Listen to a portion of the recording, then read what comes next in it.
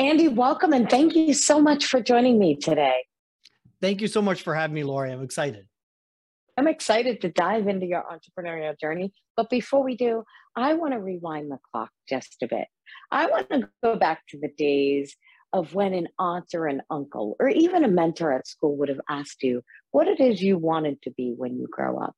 Andy, what was your answer to that question back then? At a young age, I would say my answer would have been I wanted to be a farmer. I grew up on a farm. My dad had a farm, always worked for himself. And I didn't realize, I never thought of the word entrepreneurship. To me, it was going to be a farmer. And that's where it started. So, yeah. Do you mind if I ask, where was the farm and what kind of animals or what did you have on the farm? We were actually vegetable farmers and we had hundreds of acres of carrots.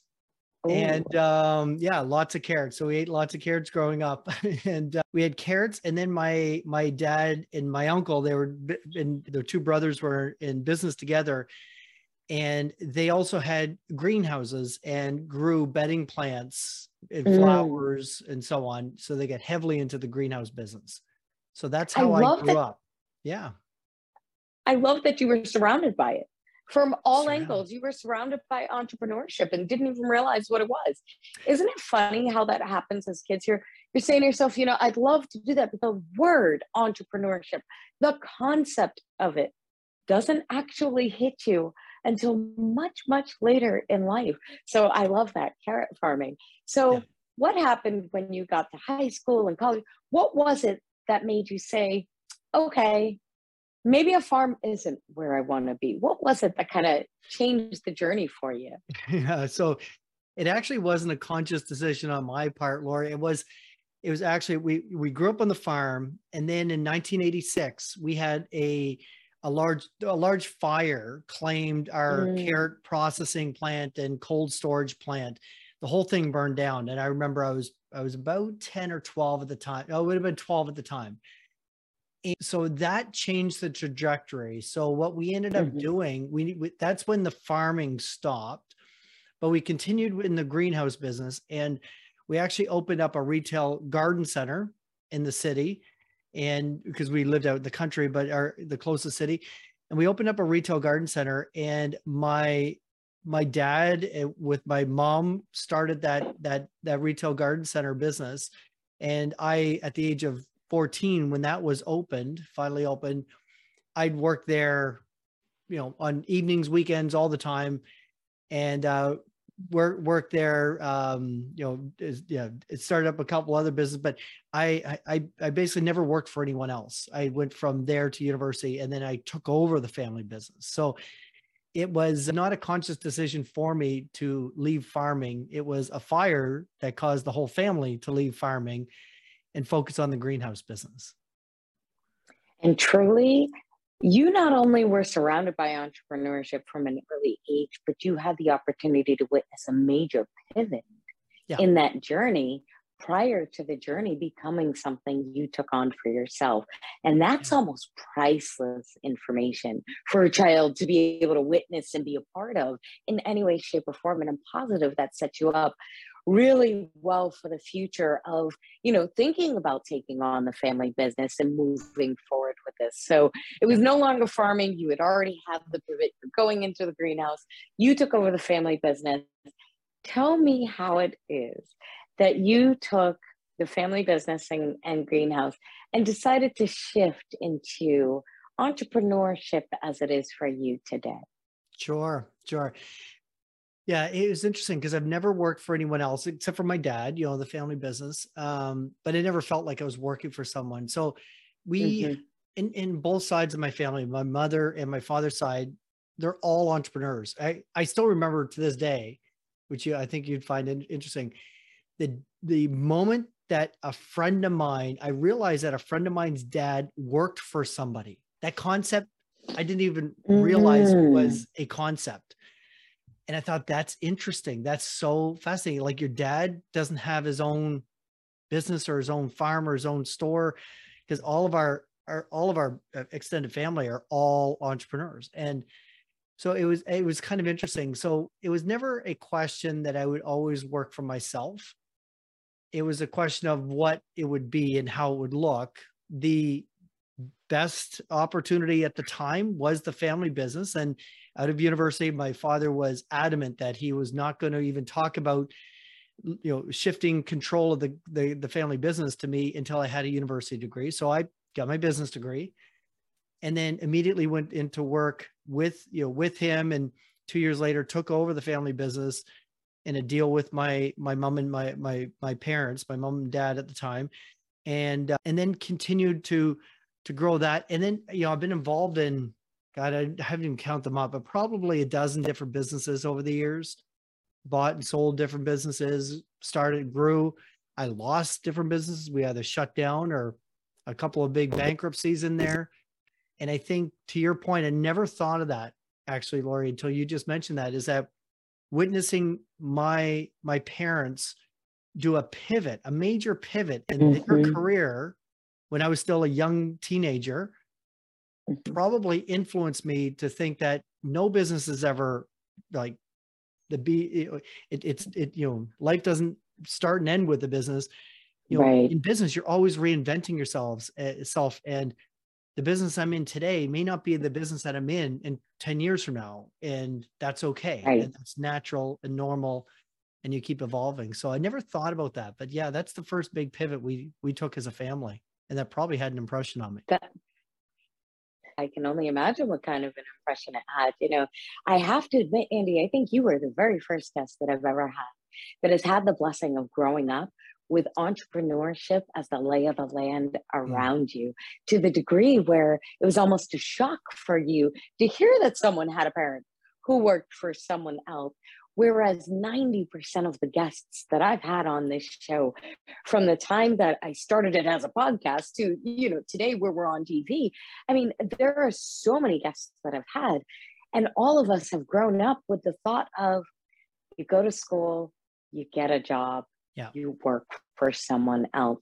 So the blessing of being surrounded by entrepreneurship obviously, of course, would, blossom that journey for you. And then, like you said, the ability to witness that major pivot, which a lot of entrepreneurs don't get to see even when they're in their own business. They don't get to see someone else go through that in such an intimate manner as I'm positive you had the ability to do with your parents. You've had all of these experiences, which definitely, obviously, have shaped where you are today. So please share all about your practice today. Sure. So, I'd be remiss if I did a couple of pivots, but the biggest pivot I did in my life happened about 12 years ago, actually. Prior to that, it was a number, after leading in the recession of 08 and 09, a long story short, we grew the family business. We grew it over 600% in a period of about 10 years. So we grew it quite quickly, but then I actually hit a brick wall, and, don't mind talking about it at all these days, but I actually went through bankruptcy and lost everything personally. And in the business, like, we lost everything. The only reason we kept the house is because I had in my wife's name and not mine, because I lost everything. And at that time, and it was interesting because only 2 times did my wife ever bring up the idea of getting a job. But most people around me assumed, even my own mother said that, you should just look at getting a job with the government or with the bank or whatever. And my dad, myself, it was never a question. My dad, I remember saying, that's not who he is. Don't ask him to be not who he is.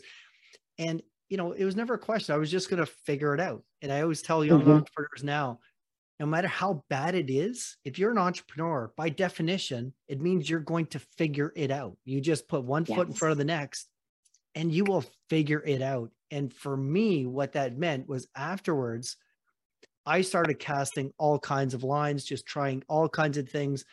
I probably looked at, I remember one time I counted 18 different businesses to get into, and tried all kinds of things. And actually 3 of them stuck. And 3 of them I continue to this day. I started a marketing company with a really different business model. and that's now Tulip Media. That stuck and has grown and flourished over the last number of years. I got some investors together and did some real estate development. And now I own apartment buildings. So I've got a real estate development there. And I got into sharing my knowledge and my experience along with business methodology. And I became a business coach. I'm a certified scaling up business coach with Vern Harnish. And to this day, and over time, you figure out what you're good at and what you're not so good at. And to this day, I have all 3 of those businesses going.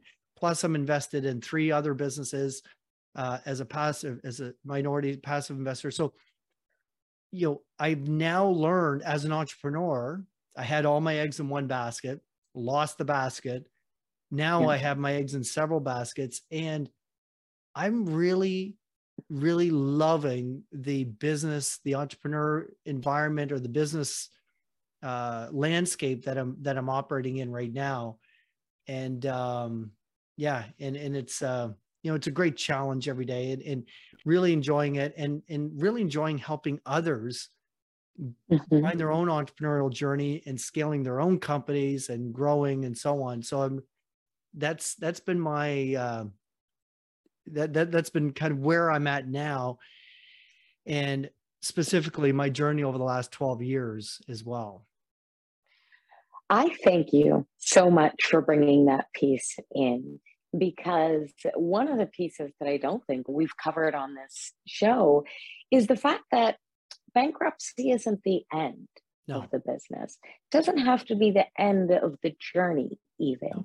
You may be encouraged to end the journey because there's always going to be someone around you who wants for you to think twice. And sometimes it's for your own good, but it doesn't have to be the end of the business. So I love that you brought that up, that, you've gone there, been there, and it doesn't matter who's around you that's saying that you should probably end the journey. You can still bounce back from that, because like you said, definition of an entrepreneur is we're going to figure it out.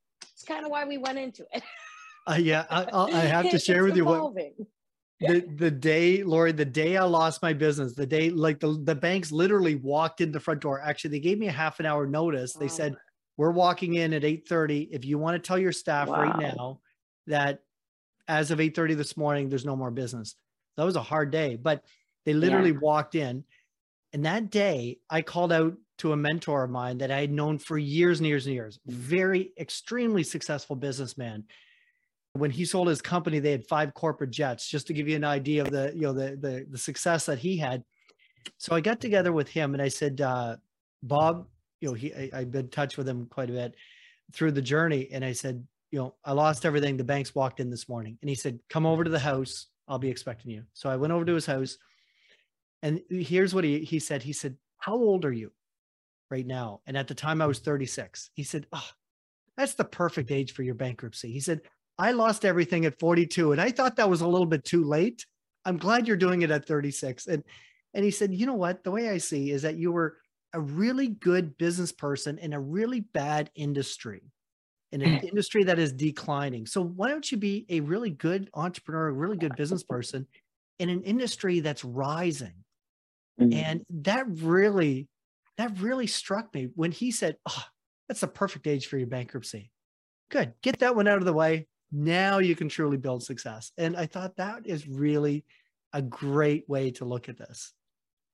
And he also said, have a silver lining. Yeah. And he said, you've just gone through the best, but the most expensive business PhD program you could ever attend. So that's great, Bob. But I was good with my education, the where it was at. I wasn't looking for more, but it was, it's a great way to look at it. Not only is it a great way to look at it, but gained all this knowledge about how that can come about, how to navigate those moments, and how to work with your employees, how to have those conversations. There's so much knowledge that you gain through going through that moment that I'm sure you've now had the ability to kind of take with you and transform into where you are today. So I'd love for you to share all about Tulip Media. Yeah, so Tulip Media has been a really fun adventure. We started with a very unique model where we would do custom publishing, and we would help clients, we call them client partners, create custom publications, whether it be newsletters, printed newsletters, or printed magazines, so that they could help brand themselves. And that evolved into a whole digital offering where our specialty and our niche is when we work with, typically it's a B2B client partner that has selling a larger ticket items where it's an online to offline sales process. So we work with a lot of insurance agencies. We work with a lot of manufacturers, with a lot of specialty service companies, and we'll help them. And where kind of our superpower is at is we help them properly set up and manage and execute on real strong online promotional campaigns, meaning pay-per-click. We'll set up their pay-per-click, SEO to bring traffic to the website. Most importantly, we help them we take a scientific approach to building out their website so that the right clients will take a call to action. And then we help them to engage with their clients through some sort of print marketing as well. But it's a whole package. Our measurement of excellence is not how much website we get to your traffic, how many people like your Facebook page or follow you on Instagram or LinkedIn. What we care about is how many times do we make your phone ring? How many times do we have people who will fill out a contact form looking for more information? Or how many times do people book a meeting with you through your website where you can wake up and instead of having to cold call and knock on doors, so to speak, you wake up and you see, oh, somebody booked a meeting on my calendar at 10 o'clock this morning. And I have another one at 1:30 this afternoon for people who are interested in what we have to offer. That's what we're good at. And, the way we put it is we'll make a marketing manager look like a superhero because we'll help he or she deliver truly real, tangible results, measurable results for their company. So we work in the background, setting up and managing the whole process to make that marketing manager look like a superhero. So that's what we do. I love it. Yeah. Absolutely love that. You guys are marketing in a manner that is revolving around the income generating activities that are truly going to make a change in someone's practice versus measuring the engagement on social media. So love that, measuring and managing the income generating activities. Tulip Media, I suggest that people go ahead and reach out to you. Please share some of the links in which they can go ahead and reach out to you. One thing that we offer up to any of your listeners, Lori, is that if people go to tm.media/double sales, I'll mention the book here in a moment, but tm.media/double sales, right there, listeners can download a free chapter of our latest book. A couple of years ago, Jessica Embry, my co-author, and I wrote the book Double Sales, Zero Salespeople. And it talks about our journey as well as the journey of many of our client partners that leverage online promotional tactics to basically reduce their sales force and produce more results. But yeah, if you go to tm.media/double sales, you can download a chapter of the book. They can buy the book. Or one thing that we encourage your listeners to do is, look, if you're not sure what to do with your own marketing, with your own promotions online, at that URL, at that link, they can book a 30-minute call with myself or Jessica. There's no cost. And let's just chat about your business and, your strategies. I guarantee it's worth the 30 minutes just to get some outside ideas, if nothing else, on a different way that they can look at their own marketing and their own branding. So I encourage people to reach out for sure. Excellent. I'll be sure to include that link in the show notes page. So definitely. So if you had the opportunity to go back, say 10 to 15 years and tell yourself just one thing, what do you think that would be? 10 or 15 years to tell myself one thing. I would say, I've learned a lot over the last 10, 15 years is for entrepreneurs to make sure that you're in a business, you have to be successful. You have to be in a business that you love but it also has to be a business that makes sense. Meaning, I was in a business that I loved in the retail home and garden center business, but it was a declining industry with the onsets of Walmart and Home Depot and Costco and all these guys that kind of, made it very, very difficult to survive as an independent retailer. But I would say, do a business that you love, but get into a good business. If you have the choice between business A and business B, and business B is part of a rising tide, is part of a trend that's moving upwards, is part of an industry that has a really bright future. If you can be a good business person in a good industry, your success will grow exponentially, versus being a really good business person in a tough industry. You're swimming upstream all the time. So young entrepreneurs, I would suggest really looking at that. And you do have to enjoy it, because if you're an entrepreneur, you may, you're going to absolutely love maybe 3 or 4 days out of 10. Another 3 or 4 days are going to be mediocre. And then there's going to be 1 or 2 days that are just terrible. And if you don't love what you do, you're going to lose steam and you're going to lose interest, and you're just going to lose motivation to keep pushing forward. So we all have good days. We all have bad days. You're an entrepreneur. You'll figure it out on those bad days. Just keep putting one foot in front of the next. But make sure you're doing something that you love as well. It is really important. Definitely. Andy, I think you've covered it all in this interview, from surrounding yourself with the right people, taking a measure and lay of the land to make sure you're in the right industry, and really going with something that's a rising tide, to making sure that you're really paying attention to yourself throughout the journey. I mean, I think you've really honestly covered it all in this episode. And I thank you so much for doing so. Thank you for having me, because it's always enjoyable to chat with such a pleasant person. And it's a lot of fun. I've enjoyed this conversation as well. I've really enjoyed hearing your journey, hearing the pitfalls, hearing the bounce backs, hearing how you've made sure to make some really strategic moves throughout your journey to make sure that your journey is something that you want for it to be. But patience and loving what you do are forefront in your mind on this journey, because without it, you're gonna lose that steam. It's really hard to maintain that motivation. So the show is really designed to help entrepreneurs come up with an idea for a business in an industry that they may not have been thinking of. So I'd love for you to share, Andy, if you had the chance to wave a magic wand and change anything at all in your business at the moment, what do you feel like that would be, and why? One magic wand that I am waving right now, if you want to call it that, Lori, is, as an entrepreneur, you also need to realize what you're good at and what you're not good at. And it's taken me, I'm turning 50 this year, and it's taken me until this age to realize what I'm good at and not good at. It takes some time. And, I consider myself a fairly bright person. It's still taken me a long time, decades to figure out. But one of the things in my example, for instance, is I've come to realize I'm a really good startup guy. I will get a concept off the ground running. I'm not a good operator.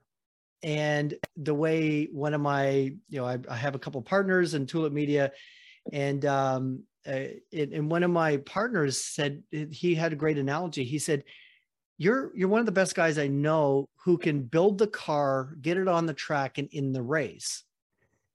But once you're in the race and you're competing, if you don't get someone else in the driver's seat, you get bored and you'll take that car off road and see what it'll do off road.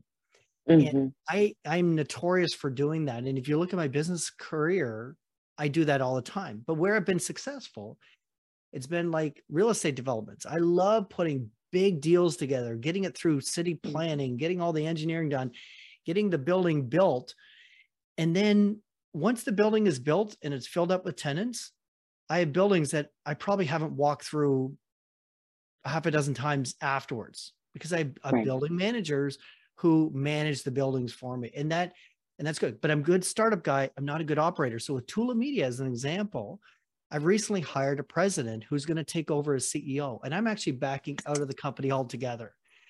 Because, so it's taken me, like I said, I'm not that bright because it's taken me so long to figure this out. So the person I brought on, somebody I've known for a long time, and he is an amazing operator, not a startup guy. He would never be a startup guy. It's too risky, just not interested in the heavy lift. But boy, can he take a car that's already in the race and fine tune it to speed it up. And, you know, he just started with us a couple of months ago, and already we're like, you could feel the accelerator pushing down on this, and we're on the track. We're not off track. We're not going off-roading. So that's a big thing. But recognizing what you're good at and what you're not good at, and where your strengths do not lie, like where you have weaknesses, to recognize and to embrace it. Because I think that's something I've known for a long time, but I always said, no, I'm a good operator. I'm a good operator, but I'm not. And once you embrace that and say, you know what, I can have somebody else operate this company so I can get out of the day-to-day. I can focus on my coaching is great because I can work with different companies all the time and help them scale up and help them with their strategy and so on. And the real estate is great because you can build a building and then walk away from it, build the next building and walk away from it. But just embracing it and realizing that I'm just a really, really good startup guy. I'm better than most that I know, but I'm a really poor operator. So I've got to step out once it's up and running, and embracing what you're good at, and equally embracing what you're not good at. So embracing what you're good at. That is an outstanding one. Really embracing what you're good at and embracing what you're not good at enough so that you recognize it's time to delegate. It's time to make that move. Find the team, find the people who are going to help you actually flourish and grow from where you are. Entrepreneurs can only do so much on their own. We're all guilty of it. And it takes all of us time. Andy, you're not the only one. It took me until this year to hire my first admin. Okay. So no, you're not the only one, but it takes that time. It takes time for you to recognize, okay, this is where I need to take myself out of the picture. This is where I need to step back. And this is where someone else is going to be able to do a far better job than I ever could, because I have other things that I really should be focused on. Very excellent advice, Andy. I thank you so much for sharing your journey and your time with us this afternoon. Well, thank you for having me, Lori. It's always a pleasure. And with yourself, it's a special pleasure. So thank you. I truly enjoyed the conversation, and I look forward to your journey continue as you continue to make your pivots.